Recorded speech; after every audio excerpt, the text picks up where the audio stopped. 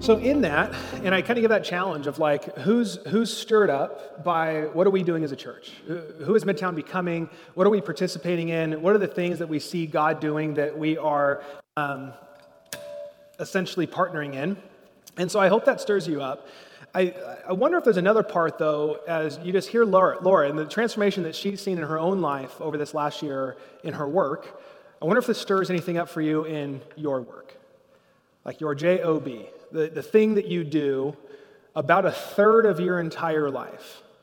I mean, it's probably equal to sleeping. And then you try to find time off, and some of us overwork and do too much, and some of us maybe don't work enough. Anyways, there's like pieces in this, but like I wonder, like, what's going on in your work, the thing that you do? And this is also across the board. This is across the board for stay-at-home parents. Like, that is work. There are some who are trying to find work right now, and trying to find work is work. There are those who have disabilities that could keep from, actual 8 to 5 hourly work, but there is work still to be done. Like we all have these aspects of work, and there's physical things that we'll spend a third of our life working. I don't know if that's an encouragement or a scary thing for you right now. But then there's also the mental and emotional side. How much of your stress comes from work, and specifically maybe finances? The mental, emotional turmoil that you find yourself in, how much of it is week in, week out because of your work? Whether it's just a very hard, stressful job, or whether you just feel unsettled and discontent with the work you do, and just the stresses that can consume us. So not only are we talking a third of our life physically, but how much more does it take up inside of us in and around that? So I would question this morning, like as Laura talks and all that she's doing in her job, in her work, how are you doing in your work? How are you doing in your job? How are you doing in finding work? And I think for us, and what I would say as followers of Jesus, so for us as the church, there's an aspect in this where oftentimes we can get to this idea that I have my job, but then I have like my spiritual life. And like I show up from 8 to 5 and I do this thing, but then I'm this person at church on Sunday. Or, I will show up and do my work here, but the real work is really like the church stuff and like the kingdom work, and my job isn't really that. And there's a long history in so many ways of our culture of a secular and sacred divide, where there's this idea of there's all these holy things that we can do as people, but then there's just like these worldly, secular things. And I would say right now, I don't see that in Scripture anywhere. I don't see a divide that says this is the work to do. Because oftentimes we can get this idea that, man, the missionaries, like when I retire and I can just go across it, like then I can really start doing some work. But man, I just got to put my time in my job until I get to that point. Or like, man, I will work hard so that this weekend I can go and actually do some good stuff, or just not work. Like, I don't know, maybe it's just that I just live my life working and then being like, I just can't wait for the weekend. I'm guessing there's a few people that resonate with that right now. But what can happen then is we as followers of Jesus can show up in the workplace, and we have like our bumper sticker, and we like tell people really how we should be Christians, all these things. But then like we don't follow through on our work. We lie to get ahead. We gossip around the water cooler. And all of a sudden, like we're talking about this Christian life or this thing that we, talk about in life with Jesus, but then we're kind of living this other thing. Because again, like, here's my Christian life over here, and then here's work. And those are two separate things. And as I read the scriptures, as I look at the life of Jesus, I don't see this. I don't see this divide in any way. And it's hard because, as you think about all the people you work with, if you don't know the bumper sticker person, you know what they say is like, if you don't know the other person, it might be you. So just a heads up, check the back of your car, see what's going on there. We're continuing a series, and just pray for me as I try not to go too long here.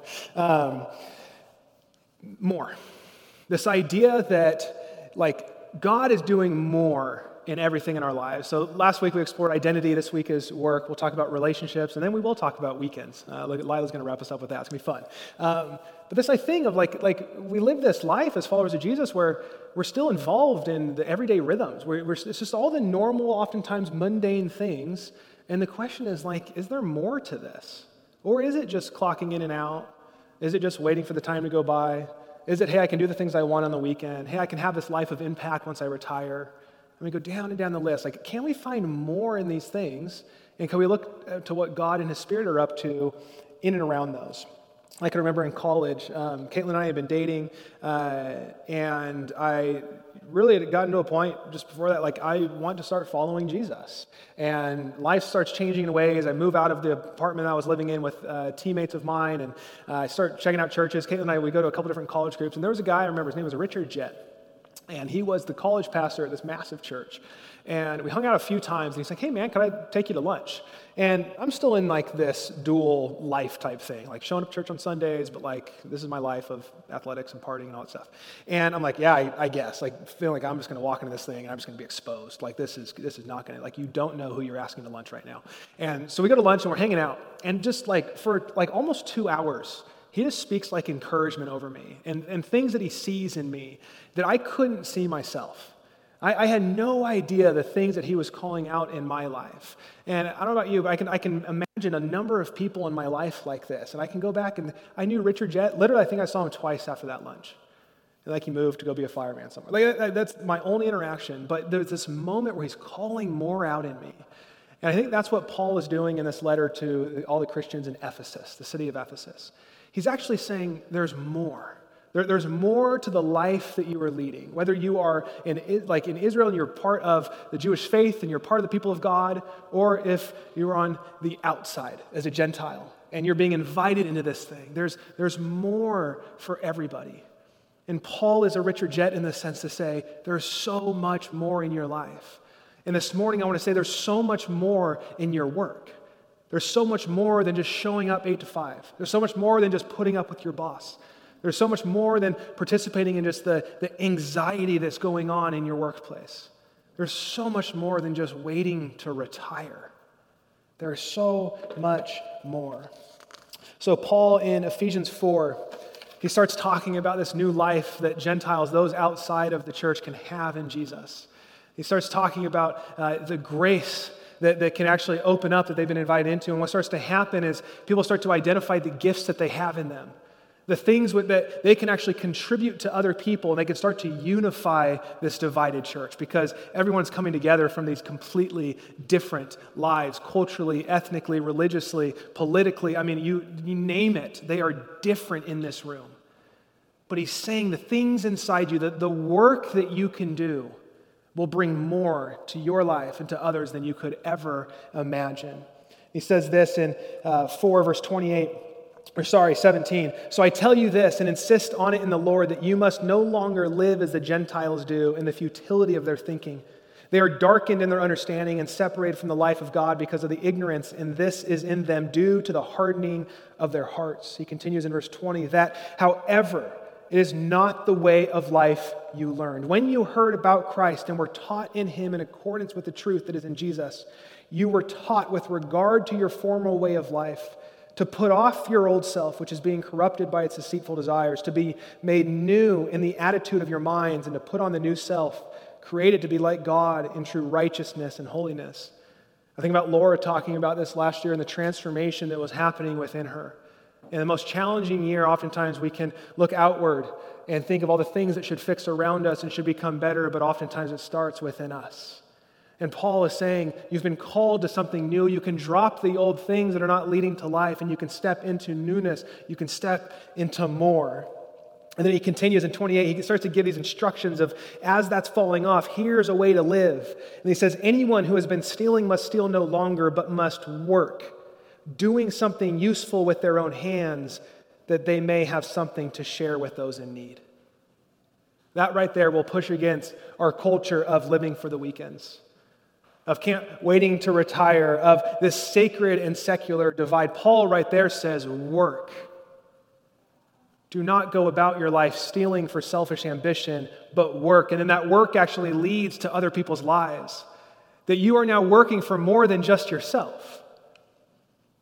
So this morning, when you think about your work, are you working for just yourself? And there's metrics that can be helpful. We can think of, am I just working so that I can make more money? Am I just working so that I can have that vacation? I'm just working so I can get an earlier retirement. Like, what is your reason for working? And maybe you find yourself in a job that you hate. Maybe you find something you don't like. Maybe it's things that have been passed down to you. It's the story of your family that has said, this is what our family does. This is what it looks like to be successful in life. This is the way which you will find true life if you have this career. I've landscaped front yards in the middle of summer. I have signed a professional contract. I'm a professional athlete. Everything in between, your job will fall short. Some of you are in a job that you love, and it aligns with your gift mix. Psychologists call this flow. There's a thing that within you, like you're in it, and it's rhythmic, and it feels good, and it brings life. And I think like that can be a thing. I don't know if everyone finds that, but that can be a thing. But it takes this work of understanding what God is doing in you, and oftentimes that flow, what they'll say is it contributes to you actually working for more than just yourself. It's a major aspect of flow, that at least 20% of your work is actually spent to the things that you find meaning in. All the research will show. You talk about the Pareto principle, where if you do 20%, the 20% that you're good at, that'll produce 80% of the results. And over again, we can find this flow, but oftentimes we don't. And at the end of the day, though, no matter if you find that flow, your job will fall short. To find meaning and purpose and belonging and all the things that come from that. Because the deeper part of what Paul's getting to is he is talking about work. He's saying, stop stealing, do work. And then it moves to others. So there's a part that says, stop stealing, grow in generosity. Stop living a selfish life that is self-seeking in all the things that you are doing, and start looking at how it's contributing to the lives of others, the things that you were meant to live for. Because it's in the work that you do that we'll see the kingdom start to operate. It's in the work that Laura is doing within Heaton Elementary School, at what has been historically one of the lowest rating schools in our city. Because in this idea of stealing, and even in the ideas of our city, there are systemic issues that we will continue to run up against. People don't always just steal because they want something of others. Oftentimes it is out of desperation. And oftentimes that is out of the social structures that we have in life. But either way, Paul is saying, stop living just for yourself. Your work can have so much more meaning because it actually contributes to the lives of others. And it's not just showing up 8 to 5 to punch a clock. It is also identifying the work that God is doing in you and the giftings that he has given you.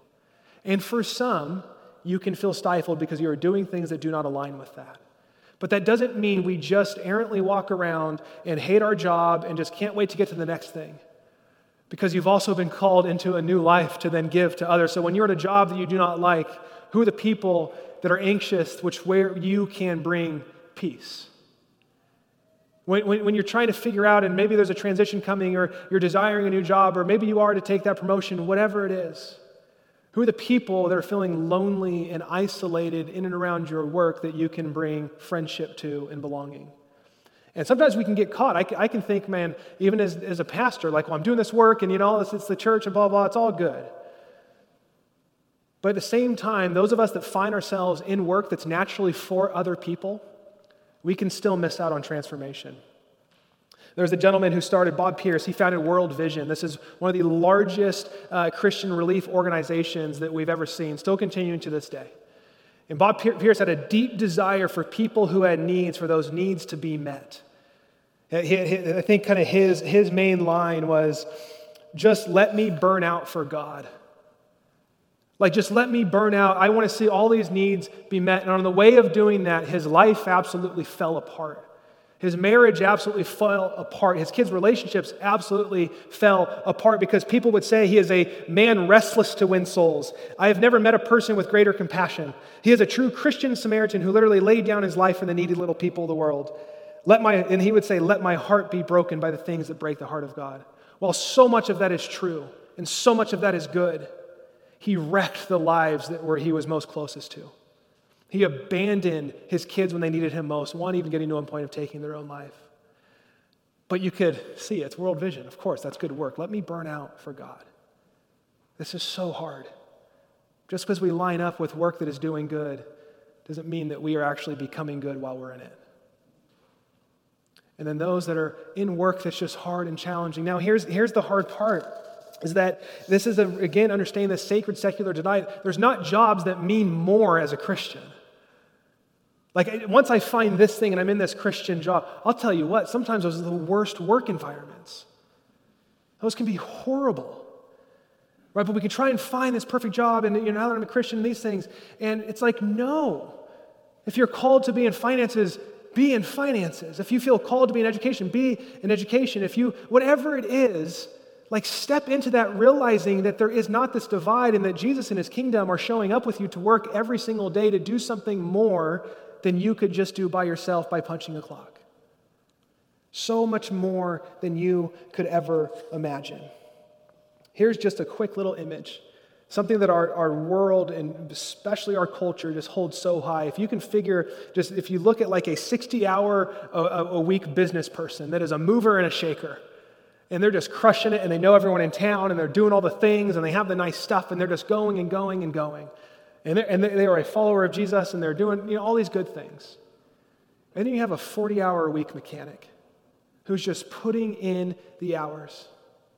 And while the one who's doing all this stuff is running around doing all these things, the mechanic is like loving his wife. And just spending time with his kids, has a few good friends that he knows and knows him. While the one moving and shaking just knows everyone on just the surface. I mean, you have these two scenarios. Who's becoming more like God? Which one does our city need more of? Someone who is just slowed down and seeks Jesus' presence and is intimate and deep with the relationships around, or is it the ones that are trying to move and shake and conquer everything? Which ways in your job are you seeking self-satisfaction? You're seeking the next thing. Is your job just a means to an end for you? Or is it a place in which you can actually engage others and bring about Jesus and his kingdom? Should I say be aware of what Jesus and his kingdom are up to? Teachers, literally educating the future of our world. Social workers, providing safety and confidence for people marginalized. Government and law enforcement trying their best to put structures in place that give us something that we can actually hold to and live half-decent lives. Finances, actually keeping people from predatory practices and putting margin in so that we do not have more financial crashes. A barista, man, smiling and bringing the gift of hospitality so people see seen that morning. I mean, you go down and down the list. Every single thing we can contribute to what the world needs most by what we could deem our ordinary, everyday jobs. It was believers who started the first hospitals. It was believers who started the first education system. It was Quakers that came up with the price tag because they had committed to not lying. And when you can haggle over price, people can take advantage of and lie. I mean, you go down the list, like this is actually a secular and sacred bridge. All of these things. How does your work right now bring dignity and hope to the world? And I'm not talking about the job that you clock in and out of. How does your work, you personally, the spaces that you inhabit in and around your job, how is your work bringing about dignity and healing and purpose and redemption and peace and love into our world? I'm going to show us this, and then we'll stand and pray. Finding your why. Some of our leadership just worked through this recently. I think a part of it is that we don't oftentimes know our why. Simon Sinek writes about this. He has a number of books on how we can step into meaning and purpose and how we kind of organize how we go about those things. And finding your why is a few things here. It's the purpose, the cause, or belief that drives every organization and every person's individual journey. Like when you know your why behind something, it can actually give alignment to moving forward. Why does your why exist? Why did you get out of bed this morning? Why should anyone care? I mean, you keep going on and on and on. And it goes like this: to, so that. So to is the contribution that you are giving to this world. So that there is an impact that flows. And we'll have it here on the screen, and it looks just like this. It's very simple. To and so that. Here's a couple examples. To inspire people to do the things that inspire them so that together we can change our world. To empower and educate people everywhere so that they can improve their lives and achieve their goals. This was my draft as of a month ago. To create meaningful context and relationships so that more people can experience transformation in Jesus. See, there is no perfect job, but if you can understand and receive the why that God has put on your life, No matter what job you can find yourself in, you can participate in what Jesus and his kingdom are doing. But to go back to our why, what has God called you to? What are the giftings he has inside of you? What's your story that contributes to who you are today? And how does that look outwards to others people? And then you take that why wherever you go, and that is the work that you are contributing to that looks out towards others. So I want to do for a second, I'm going to ask LJ and Rachel to come forward. And I'm just going to leave this on the screen. And I'm going to read just in silence, and then we'll enter to a time of music here. But as you're looking at this, I'm going to read the first part of Ephesians 4 that we did not read. And just hearing these words, I just want you just to be open to what Jesus might have for you. And maybe take this with you. To, so that. Take it from here. Go look it up. I'm not going to break it all down. Look up Simon Sinek. To, so what? Or maybe it's just a simple purpose statement. But I just want you to look at this and just reflect. What is your to? What is the thing that you contribute to? What is the thing that you feel God calling you to do? And this can be transferable among all spaces. And then what is it actually resulting in for other people?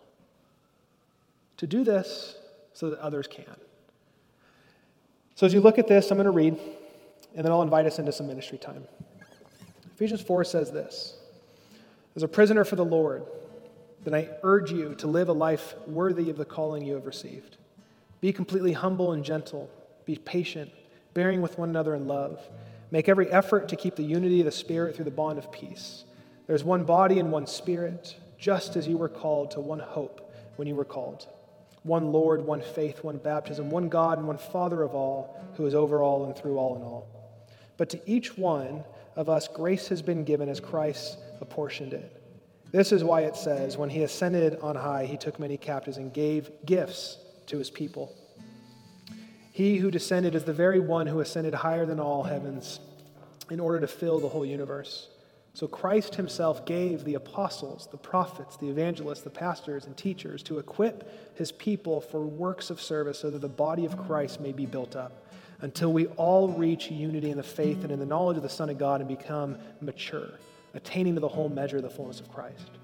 Then we will no longer be infants tossed back and forth by the waves and blown here and there by every wind of teaching and by the cunning and craftiness of people and their deceitful scheming. Instead, speaking the truth in love, we will grow to become in every respect the mature body of him who is the head, that is Christ.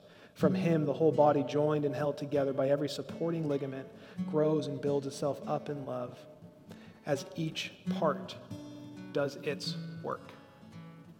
As each of us in this room, as each of us online, do our work. So what is your why? To do this so that others can. What is that?